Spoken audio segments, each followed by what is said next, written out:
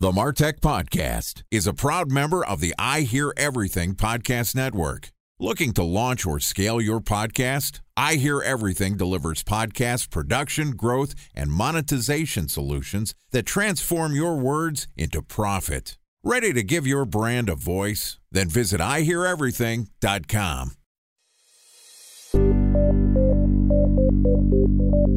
From advertising to software as a service to data. Across all of our programs and clients, we've seen a 55 to 65% open rate. Getting brands authentically integrated into content performs better than TV advertising. Typical lifespan of an article is about 24 to 36 hours. If we're reaching out to the right person with the right message and a clear call to action, then it's just a matter of timing. Welcome to the MarTech Podcast, an I Hear Everything production. In this podcast, you'll hear the stories of world-class marketers that use technology to drive business results and achieve career success. We'll unearth the real-world experiences of some of the brightest minds in the marketing and technology space so you can learn the tools, tips, and tricks they've learned along the way. Now here's the host of the MarTech Podcast, Benjamin Shapiro. Welcome to the MarTech Podcast. I'm your host, Benjamin Shapiro, and today we're going to discuss strategies with innovative technology to create virtual experiences. Joining us is Daniel Moss, who is the co-founder and lead strategist at We and Goliath, which empowers organizations to host more meaningful, inspiring online events. Yesterday, Daniel and I talked about next-level virtual event production, and today we're going to continue the conversation talking about virtual event promotion. All right, here's the second part of my conversation with Daniel Moss, the co-founder and lead strategist at We and Goliath. Daniel, welcome back to the MarTech Podcast. Thanks so much, Ben. Excited to have you back and to continue our conversation. Yesterday, we talked about the infrastructure, the setup. I'm going to run a virtual event. What do I need? I need to get a microphone, a camera, some lights, an Ethernet cable. I need to be prepared. I need to have my notes ready. I need to make sure that I'm going to look professional. And there's some graphics you can add here, there, all sorts of bells and whistles. But at the end of the day, none of that work actually means anything if no one shows up to your virtual event. So talk to me about actually getting virtual butts in virtual seats. How do you promote a virtual event these days? A lot of it transfers from your in-person marketing. I got started about 20 years ago with in-person event marketing, doing all types of events from workshops, festivals, conferences, concerts, even tours, organizing, let's say, paid ad campaigns, email marketing, social, street teams. So I've tried and coached people on all sorts of angles. A couple of years ago, for example, we did a hybrid event where it was a first-year festival that was sort of the apex of a 3-day summit. And this was a really big undertaking. We went big with, in this case, Facebook, paid advertising, organic outreach, email marketing, influencer marketing. We did radio, paid ads, street team. Like, you really go big. When it's the big event of your year, you want to bring in all your channels. Multi-channel marketing is the name of the game. You've probably heard that you need to hear a message many times before you pay attention to it, right? So you want to get them on all your channels. That number changes all of the time. It's 7, it's 12, it's 24. Yeah, I'm not quoting a single number. People need to hear you multiple times to listen to what you're saying. I totally agree. But it's so important to have that name recognition. So I'm also a big fan of retargeting ads, like we were talking before this show. One of the most cost-effective methods of marketing, you need to be showing your ads to people you know who care. So putting a tracking pixel on your event landing page is one of the first steps that you should plan for in your marketing campaign. Daniel, I understand what you're talking about when it comes to multi-channel marketing and needing lots of impressions. You can't just say, I'm going to run a Facebook campaign and expect people to show up to your ads. You can't just necessarily send an email. But let's take it back a level and talk about sort of the fundamentals and the foundation of why someone should actually show up to your event. We're all busy. What are some of the ways that you show your value prop? It's a great question. It's such an important part of marketing anything, including an event. But for some reason, sometimes people overlook that with event marketing. They think that their audience is just pre-sold and all they need to do is say, hey, it's us, we're having an event. You should pay and you should show up.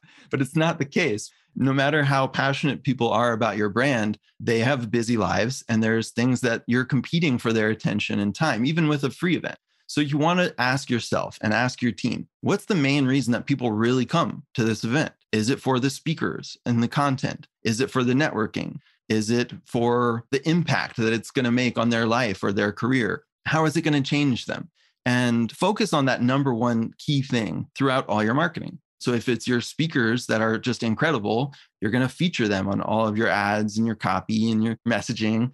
If it's the networking and you're doing a virtual event, then you're going to feature how are you pulling that off in an online event, right? And talk about and show examples of how you're connecting people. Do you have some unique elements to your event and that specific thing? Like if it's networking and you're going virtual, maybe you have AI recommended connections that are going to pair people up based on their topics of interest, like we mentioned yesterday. So bringing in all the components that build up your story about why this is unique, how it's impactful, how it's different, how it's better.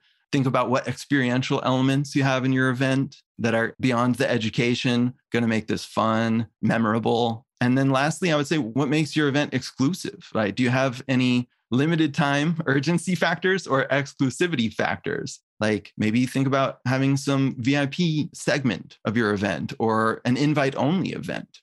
A special thanks to our presenting sponsor, Mutinex. Ready to take your team from I think to I know?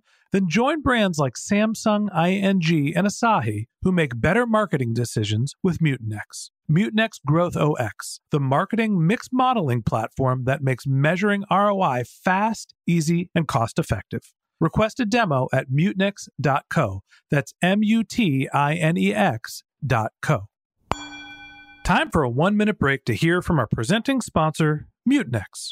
In 1919, John Wanamaker said, "Half the money I spend on advertising is wasted. I just don't know which half." Well, the advertising landscape has changed since then, and instead of reaching your audience on 2 channels, you're probably reaching them on 20. Turns out John didn't know how easy he had it. But that doesn't mean that you should give up on striving towards marketing effectiveness.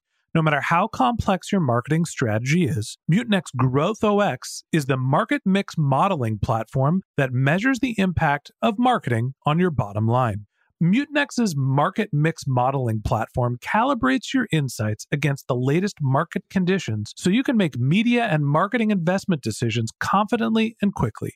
Ready to take your team from I think to I know? Then join brands like Samsung, ING, and Asahi who make better marketing decisions with Mutinex.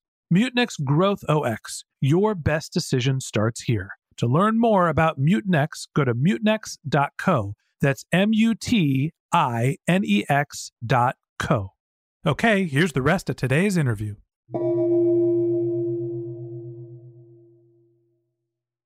So there's multiple different layers there, understanding your value prop, understanding what you can provide in terms of interesting content to content consumers, networking to the networkers, breakout sessions, speaking opportunities for the influencers. Or there's going to be different reasons why people participate in an event depending on who they are. So this sounds a little bit like a marketing exercise where you've got to segment your user base. You got to figure out who your ideal customer profile is, what their value prop is, and then figure out the delivery method. So what's the secret for event marketing specifically that's different from, your regular run-of-the-mill marketing? What are the channels that work the most? Email is number one, like most marketing. Probably Facebook, number 2 for a lot of people. And I would say SMS, depends on your audience, but SMS is number 1 for some of our audiences and top 3 for others because of your engagement rates. Similar to Facebook Messenger, SMS gets probably 4 times the engagement rate of an email. However, your email list is probably your largest, biggest asset. So you want to maximize all these things. And yeah, it's not that different from marketing another type of product or service. But of course, you've got the content is around your speakers, your date, the elements of the event, focusing on the sessions, the content, your sponsors. But it is very similar. 2 schools of thought when it comes to running an event. One, plan the event far, far in advance, get people to be aware, put it on their calendar, make sure it's there, remind them, sell in advance. And the other one is announce the event relatively close to when it's actually happening, get enthusiasm so people aren't saying, oh yeah, I forgot I registered for that thing like a year ago. What camp do you live when it comes into the timing to start your marketing before an event? I would say with paid events, you want to market early. With free events, generally, you want to market closer to the event. I would really recommend at least 2 months in advance for a paid event. But I mean, it really depends on the size of the event as well. If you're looking to get thousands of people to your event, you want to have months in advance of promotion. If you're looking to get hundreds or you have a really strong audience who's going to subscribe anyway, and then you need less, maybe 2 to 4 weeks. And it also, if you have a higher cadence, a more frequency of events, then you don't want to overlap those marketing campaigns quite as much. So keep all those factors together. And then the last thing is just maybe you don't get your speakers confirmed soon enough. Often it's just people are marketing late because they have to. And it's just the reality of the thing. So making sure that you get your marketing team in place, you have your graphics, your channels, your sponsors, everybody knows in advance, but then you maybe only have 4 weeks or so to promote. Once everything is ready, make sure your ducks are in a line so that it can launch really quickly. You know, there's been movies made about how hard it is to conduct events. Get them to the Greek, get the rock star on stage, out of the hotel, away from the girls, and be able to speak coherently. Hey, this is like a Jonah Hill movie waiting to happen. So, moral of the story here, as much as I kid around about the exciting nature of running events, there are a lot of logistics that go into this. It is not just segmenting your user base, figuring out what channels. On the back end, you actually have to sometimes house people, get speakers in the right place at the right time, whether it's digital or whether it's in person. And then you got to worry about actually pulling the event off on the day of the event. And that's what we're going to talk about tomorrow. So that wraps up this episode of the Martech Podcast. Thanks for listening to my conversation with Daniel Moss, the co-founder and lead strategist at We and Goliath. Join us again tomorrow when Daniel and I are going to wrap up our conversation talking about engagement in virtual events. If you can't wait until our next episode and you'd like to learn more about Daniel, you can find a link to his LinkedIn profile in our show notes, or you can visit his company's website, which is weandgoliath.com. Just one more link in our show notes I'd like to tell you about. If you didn't have a chance to take notes while you were listening to this podcast, head over to martechpod.com, where we have summaries of all of our episodes and contact information for our guests. You can subscribe to our weekly newsletter, and you can even send us your topic suggestions or your marketing questions, which we'll answer live on our show. Of course, you can always reach out on social media. Our handle is MarTechPod, MarTechPod, on LinkedIn, Twitter, Instagram, and Facebook, or you can contact me directly. My handle is Ben J. Shap, BenJShap. And if you haven't subscribed yet and you want a daily stream of marketing and technology knowledge in your podcast feed, we're going to publish an episode every day this year, so hit the subscribe button in your podcast app, and we'll be back in your feed tomorrow morning. All right, that's it for today. But until next time, my advice is to just focus on keeping your customers happy.